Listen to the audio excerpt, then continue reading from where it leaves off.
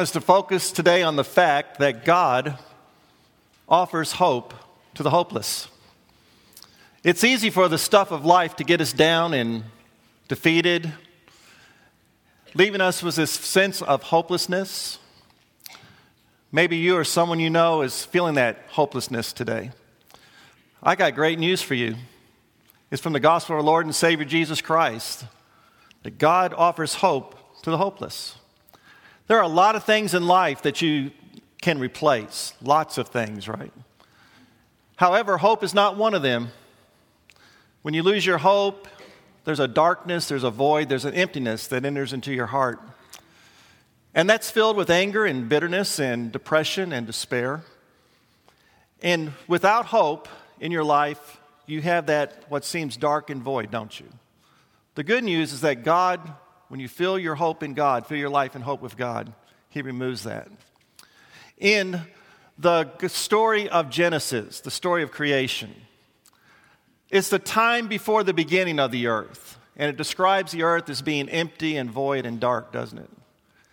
Then God spoke His creative word, and out of that emptiness and darkness, there's created things of beauty and good. At the end of the story of creation, it says that God made you, and He made you in His own image. The same power that God used to create beauty out of emptiness and darkness and void, same power that He's using in you at work in you.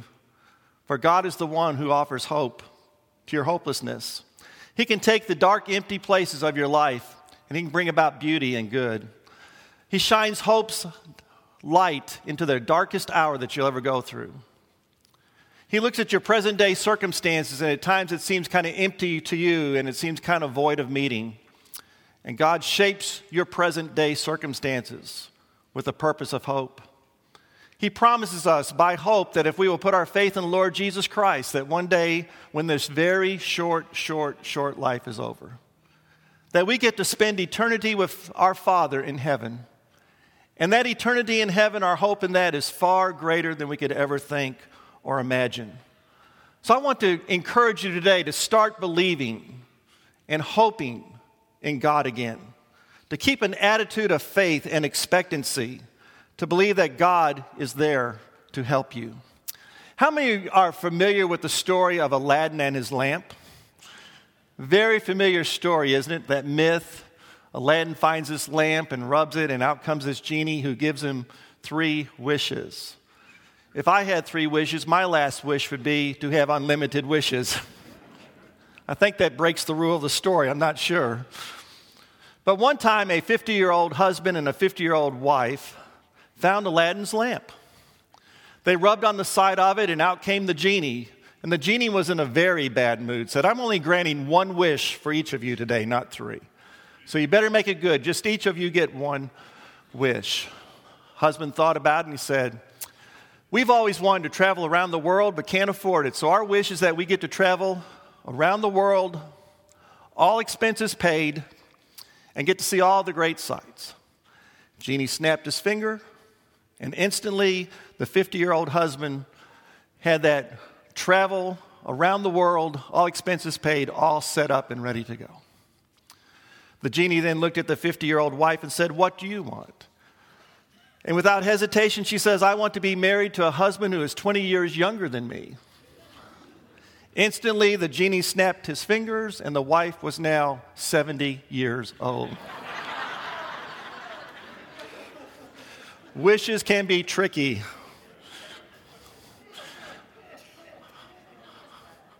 Of course, in this, do I have to explain it to you? Of course, this is the Christmas season, and we all have our Christmas list, don't we? That wish list that's there. And we know we got to mail it to the North Pole because that mythical red suit, jolly old guy is going to check that list. He's going to check it twice. Going to find out whether you're what? Naughty or nice, right? How many of you ever put something on your Christmas wish list and you didn't get it? Do you remember the disappointment? There's a TV ad this year that shows a guy who's always, since his teenage years, every Christmas morning has wished for a brand new car to be in his driveway with a big old red bow on it. And Every year from teenage, he goes out and the driveway's always empty and he's always disappointed. Year after year he goes out, there's no brand new shiny car with the red bow. Until finally this Christmas. Beautiful day, sun shining. He walks by the window. He looks out and sees the brand new car with the big red bow on it. Isn't it interesting, if we're not careful, how easy it would be to turn our prayer list into some sort of magical, mythical wish list that God, like some sort of genie or some old guy in a red suit, would grant our every wish? There is a difference between a wish and a hope, isn't there? A big difference between a wish and a hope. A wish is a passive, magical desire for something that has no basis in reality. I hope tomorrow morning when I look at my bank account, I wish when I look at my bank account in the morning, that there will be $1 million there. There's no basis for that other than the fact some sort of magically way that $1 million is going to appear in my bank account.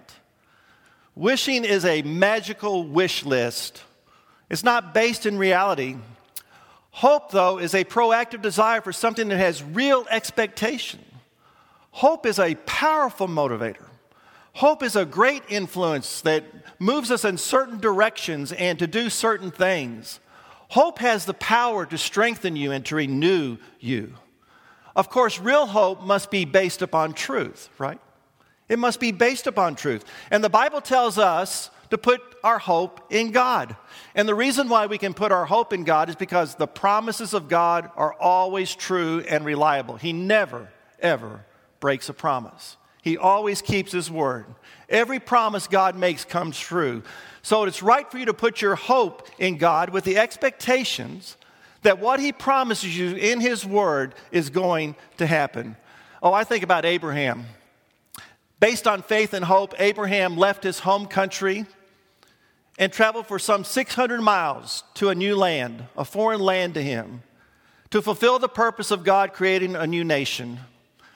The book of Genesis gives us a glimpse into that 25-year journey. And that journey had its ups and downs. It had its highs and lows. It had its faith and its mistakes. But Paul said in Romans chapter 4, verse 18, when the going got tough, when it seemed like it was hopeless, in those times of hopelessness, you know what Abraham did? Abraham, against hope, in hope did what? Believed. Against all hope, Abraham believed in hope. And then in Romans 4, 20 through 21, it said that Abraham never doubted God. He always believed God. He believed that God would do what he promised, and he was certain that God would do what he promised. That's what kept him going. He hoped against hope. He believed in hope. How does that relate to you? Well, in Paul's second letter to the Corinthians, he writes, the yes to all of God's promises is in Christ. And that's why we say amen through Christ to the glory of God. His promise to you is that he will bring hope to your hopelessness. And he does that through our Lord and Savior, Jesus Christ. In fact, in Hebrews chapter 6, it says, our hope is the anchor of our soul. Our hope in Jesus Christ is the anchor to our soul. I want you to think about that for a moment, the importance of an anchor to a boat. An anchor to the boat keeps the boat in the right position, doesn't it? When the currents and the winds, keeps it from drifting. The anchor of a boat is one that keeps it in a fixed position. When you put your hope in Jesus Christ, when you anchor your soul to Jesus Christ, he protects you. He keeps you in the right position. And he's there all throughout your life to help you during those times. He's to be the anchor of your life, the anchor of your soul. Let me ask you a question. What is your anchor? What is the anchor of your life? You know, in order for an anchor to help a boat, it must be the right anchor. Not any old anchor will do. It has to be the right anchor. What is your anchor? There are some anchors that are not right for you. There are some anchors that will not help you. There are some anchors that will drag you, pull you down, and bring you under. They will not save you. What are you anchored to? Are you anchored to worry? Have you anchored yourself to depression, to doubt, to discouragement? Have you anchored yourself to fear? Have you anchored yourself to drugs or lust or anchored yourself to people who are dragging you down? What is that anchor that's a burden to you and not one that is protecting to you? What are you anchored to if it's not the Lord Jesus Christ? I want to encourage you today to pull up those anchors that are not helping you and get the right anchor. You have the wrong anchor if they're not helping you. And the right answer is whom? The Lord Jesus Christ. The proverb writer declares, when you honor the Lord truly, you have hope for the future. When you honor the Lord, you truly have hope for the future. I want you to think about the future for just a moment. When you think about the future, what does it look like to you? When you think about the future, do you see something that's bright and hopeful? Or do you see a future that seems kind of dark and bleak and hopeless? You see, God wants to make sure that we'll be full of hope. So don't let the stuff of this life rob you of your hope. Pull up the anchors that are not working. Get the right anchor. And the right anchor is putting your hope in the Lord Jesus Christ. And when you honor the Lord that way, you truly have a bright future. You will think, you will speak, you will act with the expectation that your hope is in God. So quit letting this life drag you down. Quit saying to yourself, that will never happen to me. God will never change my life. Quit saying those things. Start looking for what God is doing and is going to do. Against all hope, believe in hope that Jesus Christ is the anchor of your soul, and in Him you can rejoice. Amen? Because through Him, all the promises of God are what? They are a yes. Now, God's hope for the hopeless, and here's a very important point, includes those who think that they've committed way too many sins to ever hope for another chance. If you know someone like that, or you're like that, would you please write down the following verse from Romans chapter 5, verse 20. Please write this verse down. Get it to the person who's lost hope. I've done way too many bad things to ever let God, for God to ever save me. Romans 5:20. Where sin increases, what does grace do? It multiplies even more. Hope is for the hopeless. God's grace is always greater than your sin. In God's math, sin is subtraction. Grace is multiplication. Where sin increases in your life, God's grace is greater than your sin. It multiplies. And there's hope and multiple grace for the hopeless sinner. I want to share a story with you from the Old Testament of how a hopeless sinner received hope from God. Once you hear this story and take it to heart, you for the rest of your life will always believe that there's hope for the hopeless. The person I'm referring to is King Manasseh. King Manasseh, his story is recorded in 2 Chronicles 33 and 2 Kings 21. When you take those two accounts together, the picture painted of King Manasseh is an evil person who seems to be beyond redemption. Here's a list of some of the things that King Manasseh did during the first 24 years of his 55-year reign. He was so evil that God declared the evil he did was worse than all the evil that the pagan nations around them were involved in. King Manasseh, even though he was brought up in a godly upbringing, he built worship centers and idols to pagan gods. And next what he did was he took a stone image idol and an altar and put it in the temple of the one Lord God Almighty. To those false gods, Manasseh sacrificed in fire some of his own children to appease those false gods. And of course, his example and his leadership influenced the children of Israel, and they began to do the very same thing. Manasseh practiced witchcraft, sought guidance from omens, and consulted mediums. And besides all this evil, he slaughtered innocent people. And the blood was so much, it said, in a picture, you could fill the whole city of Jerusalem to the top of its walls with the innocent blood that he had shed. God then sent prophets to Manasseh and the people, but they ignored and refused to listen to the Lord's word on the matter. This vile, rebellious, evil King Manasseh was truly facing the judgment of God, wasn't he? And in 2 Chronicles 33, verse 7, because of King Manasseh's refusal to listen to God, it says that the anger of the Lord was aroused by the evil that he had done, that Manasseh had done. And so the situation seems hopeless, doesn't it? God is about to react.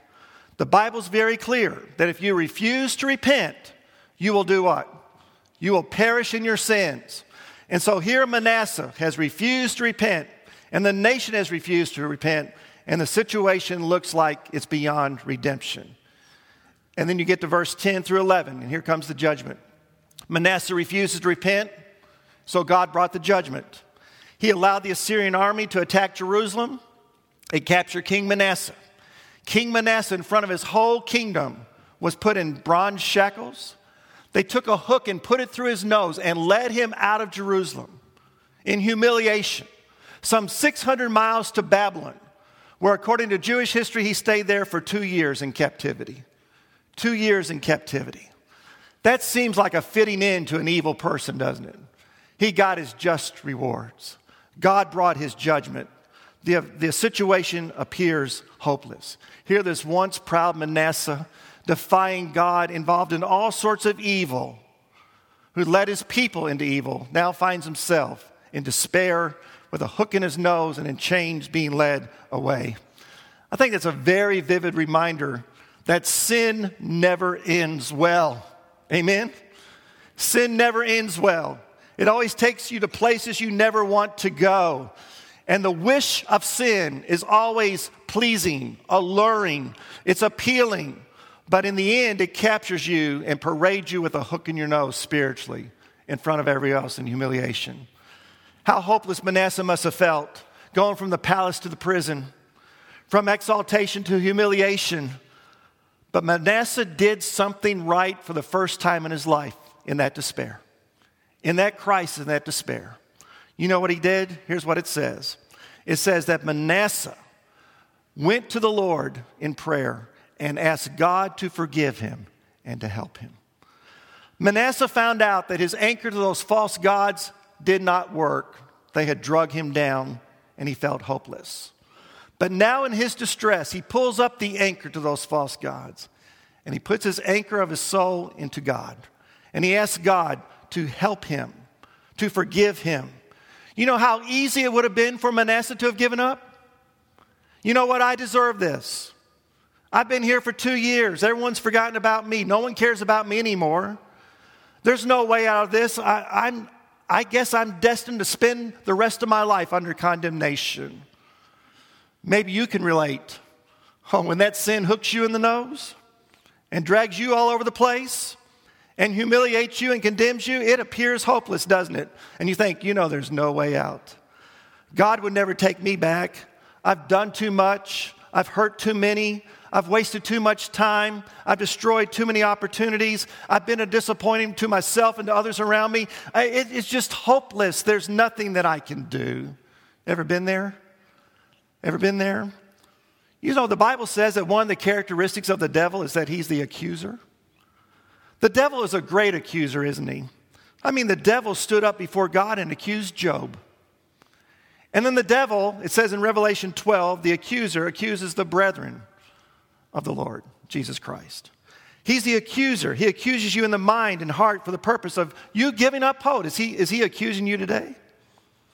Is he keeping you from the fact that right now you can make the right decision? You know what? My hope's in God. I'm going to ask him to forgive me and help me. Is he keeping you from that? He's really good at accusing you through using other people, isn't he? Using other people through their words, their attitudes, and actions. What you have done may end up where people will give up on you, where they write you off and will have nothing to do with you anymore. And that's a helpless and a hopeless feeling, isn't it? The devil may use others to accuse you, to cause you to feel hopeless, but God offers hope to the hopeless. He will not give up on you. I love the story in Acts chapter 9. This is where Saul has been converted. Saul has been converted, and now he's so excited. He wants to get with the other brothers and sisters in Jerusalem. He wants to get with them and just worship with them and be in fellowship with them and share his story. Acts chapter 9, verse 26, when he gets there and he wants to meet with them, the disciples were afraid of him. And they wanted nothing to do with him because they really didn't believe he had changed. They really didn't believe that he was a Christian, that he was out to get them. And if it wasn't for the encourager Barnabas who stood up and said, no, he's for real, oh, the devil and his accusations would have won the day, wouldn't they? Here's Paul, his first encounter would have been with people who were turning their back on him when he needed them the most.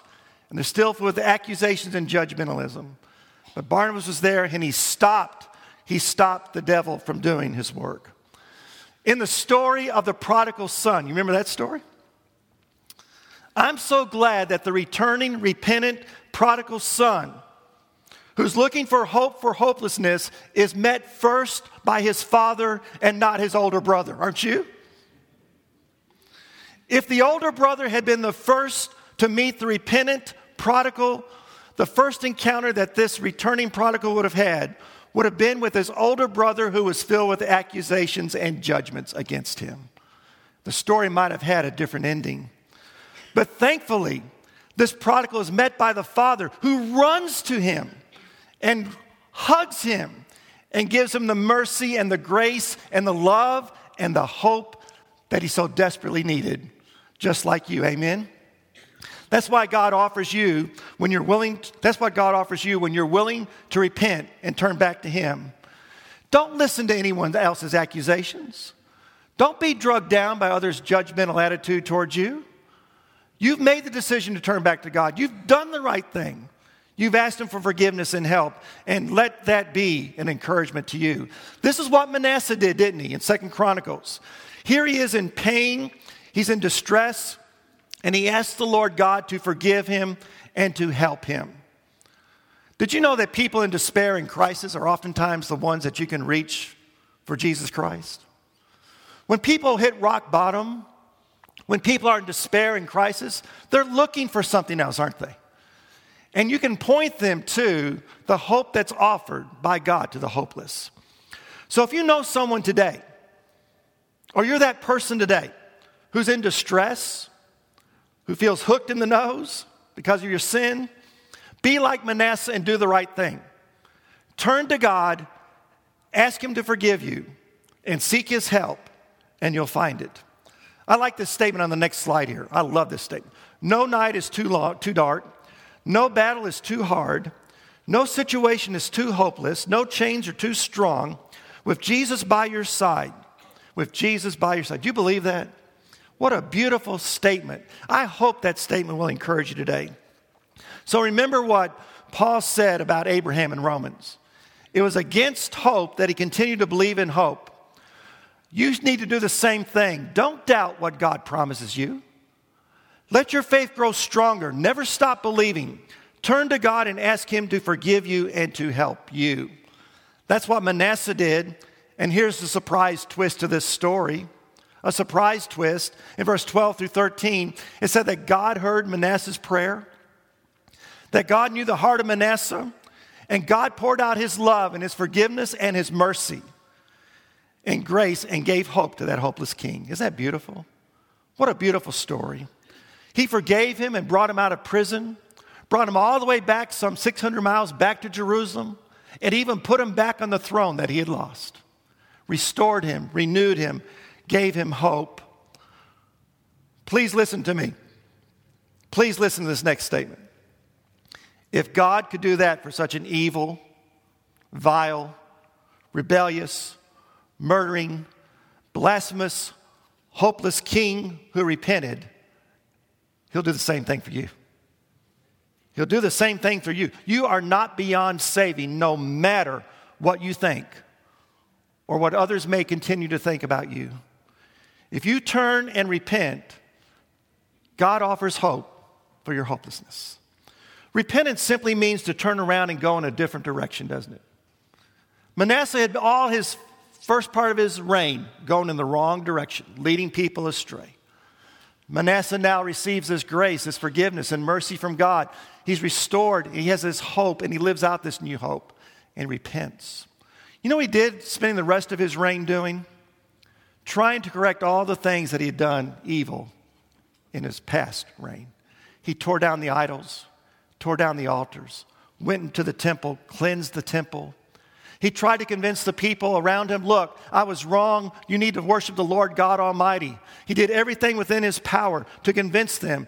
And his hope in God propelled him to change, to repent, and live out that hope in God. What a life that was turned around. And God will do the same thing for you. Now, there are consequences to every decision, right? Not all consequences are taken away. I love that song earlier today. When he doesn't, you still hope. So even if God does not remove the consequences, you still keep your hope in him. Manasseh hoped that as his life changed, he could turn the nation around and the people would then respond and they would believe in the one true God.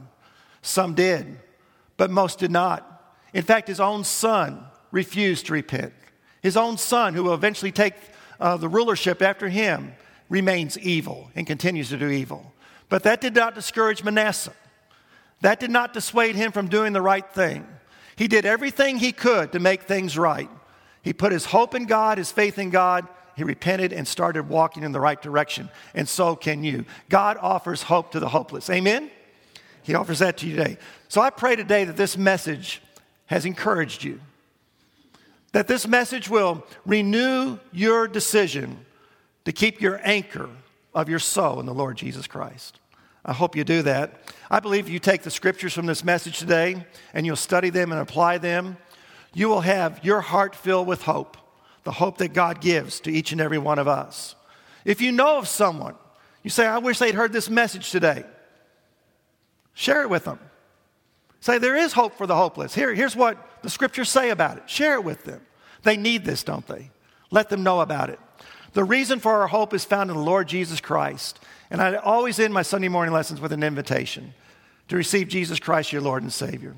If you believe he's the Son of God and you'll confess him as Lord and repent of your sins, be baptized into his name, receive the gift of the Holy Spirit, and then out of that new hope and that new life, live faithfully unto him. Whatever decision you like to make in response to this invitation, I'm going to encourage you to make your way to the front to meet Ken McCumsey, one of our elders, to talk to him as together we stand and sing this next song.